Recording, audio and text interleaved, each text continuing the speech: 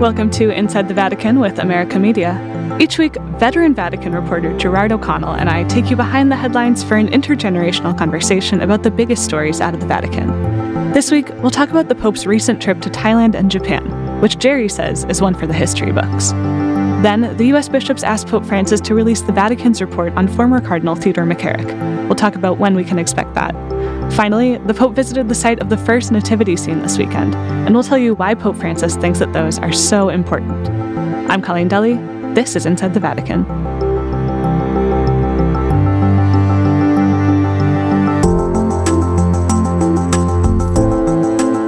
Good morning from snowy New York, Jerry.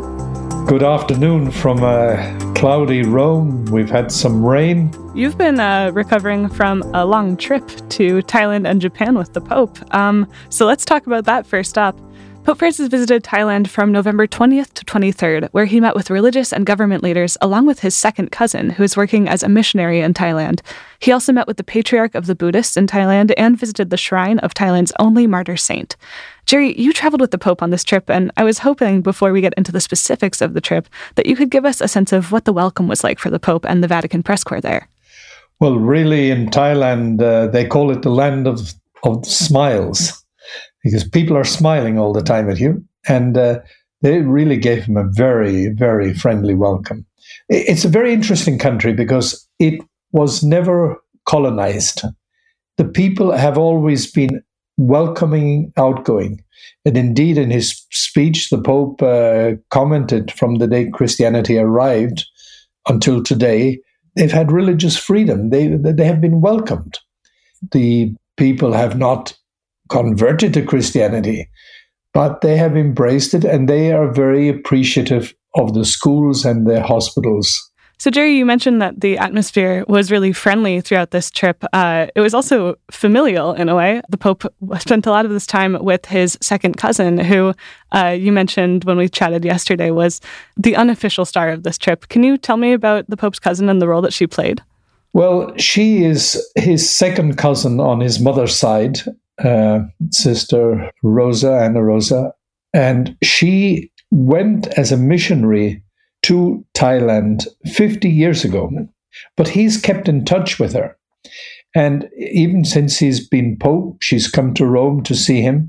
And she's involved in teaching in the schools. I think she's vice principal or principal in the school. And she acted as his translator throughout. And when he got off the plane, the first thing he did was kiss her, even before greeting the government officials. Oh, that's sweet. And she walked beside him, and all the photos have of this woman who is quite a strong lady and not at all afraid to speak her mind. And then there was one very funny moment when he went to see the king. Normally, she came with him as his translator, but normally those who visit the king bow to the king, but the king bowed to him also. Bowed to Pope Francis. Pope Francis.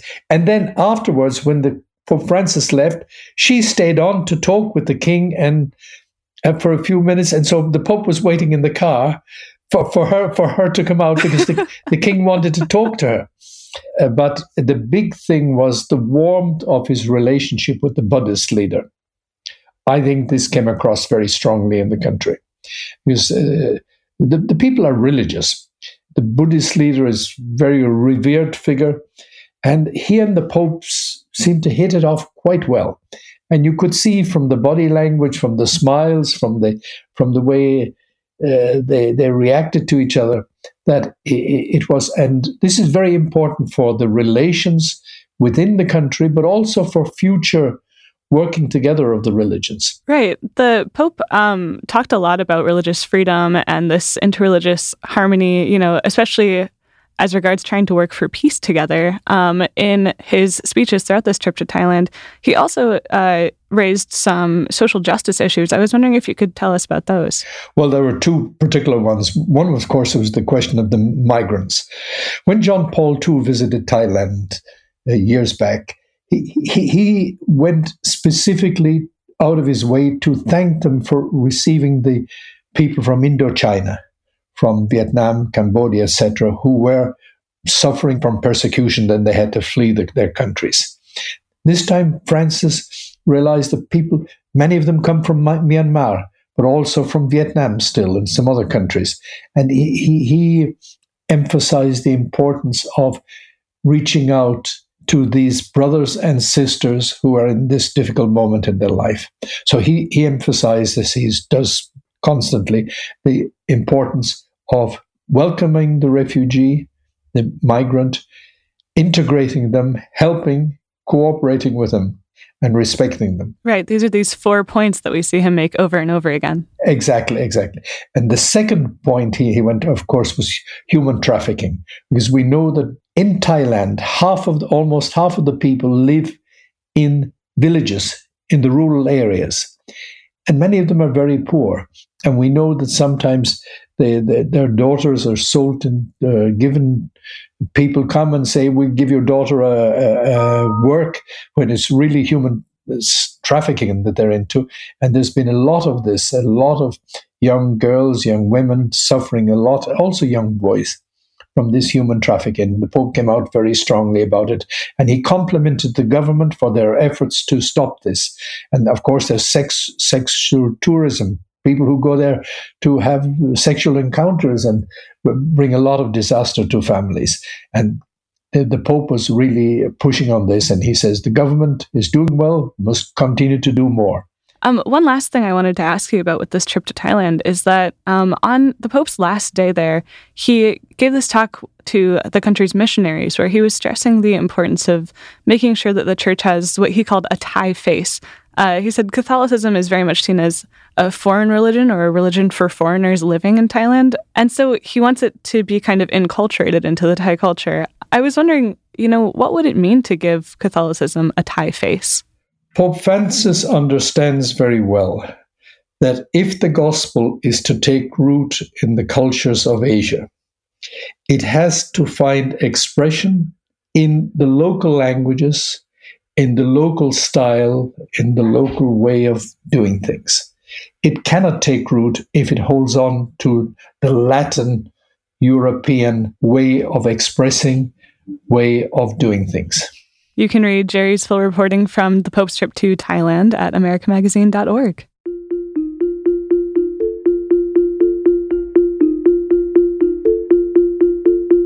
After Thailand, the Pope visited Japan, where he had a packed schedule for 3 days, meeting with everyone from his fellow Jesuits to the emperor and survivors of the atomic bombings and the nuclear disaster at Fukushima. But the most anticipated visit of this trip was when the Pope went to Hiroshima and Nagasaki, the only cities in the world that have ever been the victims of atomic bombings. The Pope met with survivors of the attacks in both places and reiterated his stance that the use of nuclear weapons is immoral and a crime against humanity, and that the mere possession of nuclear weapons is immoral. Jerry, I was hoping you could walk us through the scene at both of the bombing sites and tell us what happened. Nagasaki had two specific interests for him. One was the fact that it was the heartland of Catholicism in Japan. It was there that in that island Francis Xavier arrived 450 years ago, and it was in that island that you had the second bombing in 1945. Francis arrived. It was raining cats and dogs, really pouring down. There were about 200 people, everybody under umbrellas and in ponchos trying to protect themselves from the rain. He met two survivors of the bombing, came to him and gave him a wreath of flowers. He deposited the wreath very near where the epicenter of the bombing had happened, and he stood there in silence, the pouring rain, and you looked at his face, and it was the camera zoned in on it, and it was there, seemed a long time, maybe 1-2 minutes, but it seemed a very long time, and he was almost crying at the end of it. There in Nagasaki, I think maybe 40,000 people were killed, and after that, he gave his talk, and where he spoke especially about the possession of weapons, the development of weapons, the manufacturing of these nuclear weapons. They are not alone a risk for humanity, but they're also taking money from the poor, from resolving the problems of the world, from protecting the climate, the environment. The Japan Times summed it up very well. It says, Pope says, give the money to the poor, not to nukes. That's a really pithy way to sum up that speech. It was a very powerful speech. I read the text. I should just add that after that, he went to the Martyr Shrine. And that was where, almost 400 years ago, 26 Christians were crucified.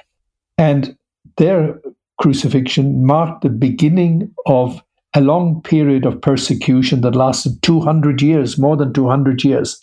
And the people did not have a priest because the foreign priests weren't allowed in, and the ones who were there were killed, and also the local ones. Right. This is why we talk about Nagasaki as being a place where Catholicism has historically been really strong, and this idea that, well, not idea, this fact that the church continued without priests, but because of the faith of the people, is something that Francis finds very moving. Let's move on to talking about Hiroshima. What was the scene like there, Jay? The Pope arrived in the evening. The sun had set, it was dark, and we were in this park. And before he came, they were playing music, 1,500 people, including 20 survivors of the bombing. There was a kind of a piece of architecture behind it, a kind of like a... it's like a quarter of a dome almost, or half a dome. It's like but it is exactly under the spot where higher up in the sky, the bomb exploded. So it's right under. The Pope arrived. He got enormous applause when he arrived.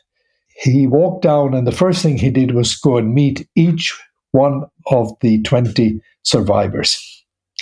And one woman really almost broke down in tears with him, and he was comforting her. Then he went and he signed the visitor's book, and then they announced 1 minute silence. And he stood there kind of in prayer and silence. The camera was on him, and the gong sounded every 10 seconds. The atmosphere was, I cannot find words to describe it. The emotion, the sensation, there's something very, very special was happening. And then when it finished, the Pope read his speech, very strong, clear denunciation. And he described on the 6th of August, 1945, what happened in just 1 minute. 80,000 people were killed that day. 80,000. And many carried the scars, the trauma, well, for the rest of their lives, like the 20 people there. And he made this very clear. And then he came out very strongly and he said, the use of atomic weapons is immoral and it is a crime. And he said the possession of atomic weapons is immoral. Now, that second part was not in his written text that was given to the journalists. He added it there. On the plane coming back, he said, I'm putting this into the catechism as the teaching of the Catholic Church. Yeah, so he wants it to be official church teaching that the mere possession of nuclear weapons is immoral. Jerry, I want to go back to something that we talked about before the Pope left for this trip, which is that Pope Francis had visited Japan back in the 80s, and he really wanted to be a missionary there, but was unable to do so. And so this fulfillment, you see it as really the fulfillment of many of Francis's dreams. And you're kind of telling me when you got back from the trip that you think this is going to be one for the history books. I was wondering if you could talk about why that is. Well, first of all, when he arrived in Japan, he went straight from the airport to the nunciature of the Vatican Embassy, and there he met the bishops. And he said to them, you know that I wanted to come here as a missionary, but they didn't allow me. So I had my vendetta. I sent 5 Argentine Jesuits to work here. And one of those was the translator and is now the provincial of Japan, the provincial of the Jesuits in Japan. And he translated for the Pope throughout the trip. Then he said, a second thing he said, I was inspired as a young man by the heroic martyrdom of the Nagasaki martyrs, how they kept the faith and how the people for 200 years kept the faith without a priest. Thirdly, when he met the Emperor of Japan, which he did the day after the Nagasaki Hiroshima visit, he told the Emperor, he said, when I was a little boy, almost 9 years old.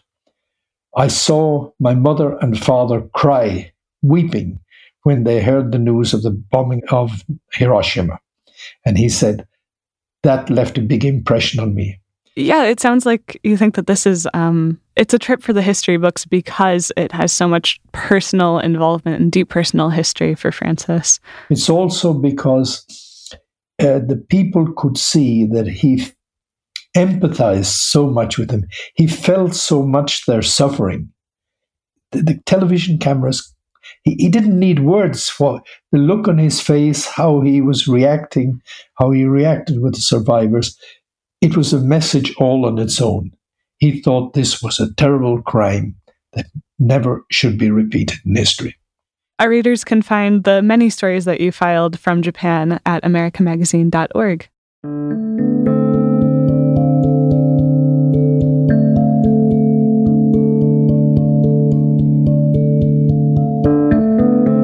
For our next story, the bishops of Pennsylvania and New Jersey have asked Pope Francis to release the results of the Vatican's investigation into former Cardinal Theodore McCarrick. McCarrick was the first person ever to resign from the College of Cardinals over accusations of sexual abuse, and he had been active in 2 New Jersey dioceses. The bishops from Pennsylvania and New Jersey made this request during their meeting with Pope Francis on Thanksgiving Day, and that was part of the U.S. bishops' ongoing ad limina visit in Rome. Jerry, is it likely that the Vatican will release this report on McCarrick? And if so, when would we get it? Pope Francis wants the report on McCarrick to be published. It will come. I don't think there's time to do it before the end of the year. I think early next year we will have it. All right. We will keep you updated on when that report comes out here on Inside the Vatican and at americamagazine.org. For our last story, on Sunday, the first day of Advent, Pope Francis visited the northern Italian town of Greccio, where St. Francis of Assisi built the first nativity scene in the year 1223. I never knew that we had St. Francis to thank for nativity scenes. The Pope has a bit of a cold right now, so someone read aloud a letter that he had written asking Christians to keep up this tradition of putting up nativity scenes in their homes. Jerry, why is this particular practice something that the Pope wanted to draw attention to and encourage people to continue? Pope Francis sees this as a way of communicating in a non-verbal way central truths of the Christian faith. He believes this is a very powerful, and it has proved to be from 8 centuries. It's a very easy way of getting across that God became man in a situation of poverty, and this is the one who will come at the end of history. And Francis felt that there is a tendency to stop doing this. There's also political pressure in some countries not to have cribs. Francis is saying, revive this, continue this tradition, or start this tradition if it hasn't a place in your area. All right. Well, I have my Advent wreath up, but I don't have a nativity scene, so I guess I'm going to have to get one. Jerry, thanks so much for taking a chance to talk with us. I hope that you're recovering well from your trip, and we'll chat with you next week. Oh, it was a really memorable, unforgettable event, and I was delighted to be able to do it.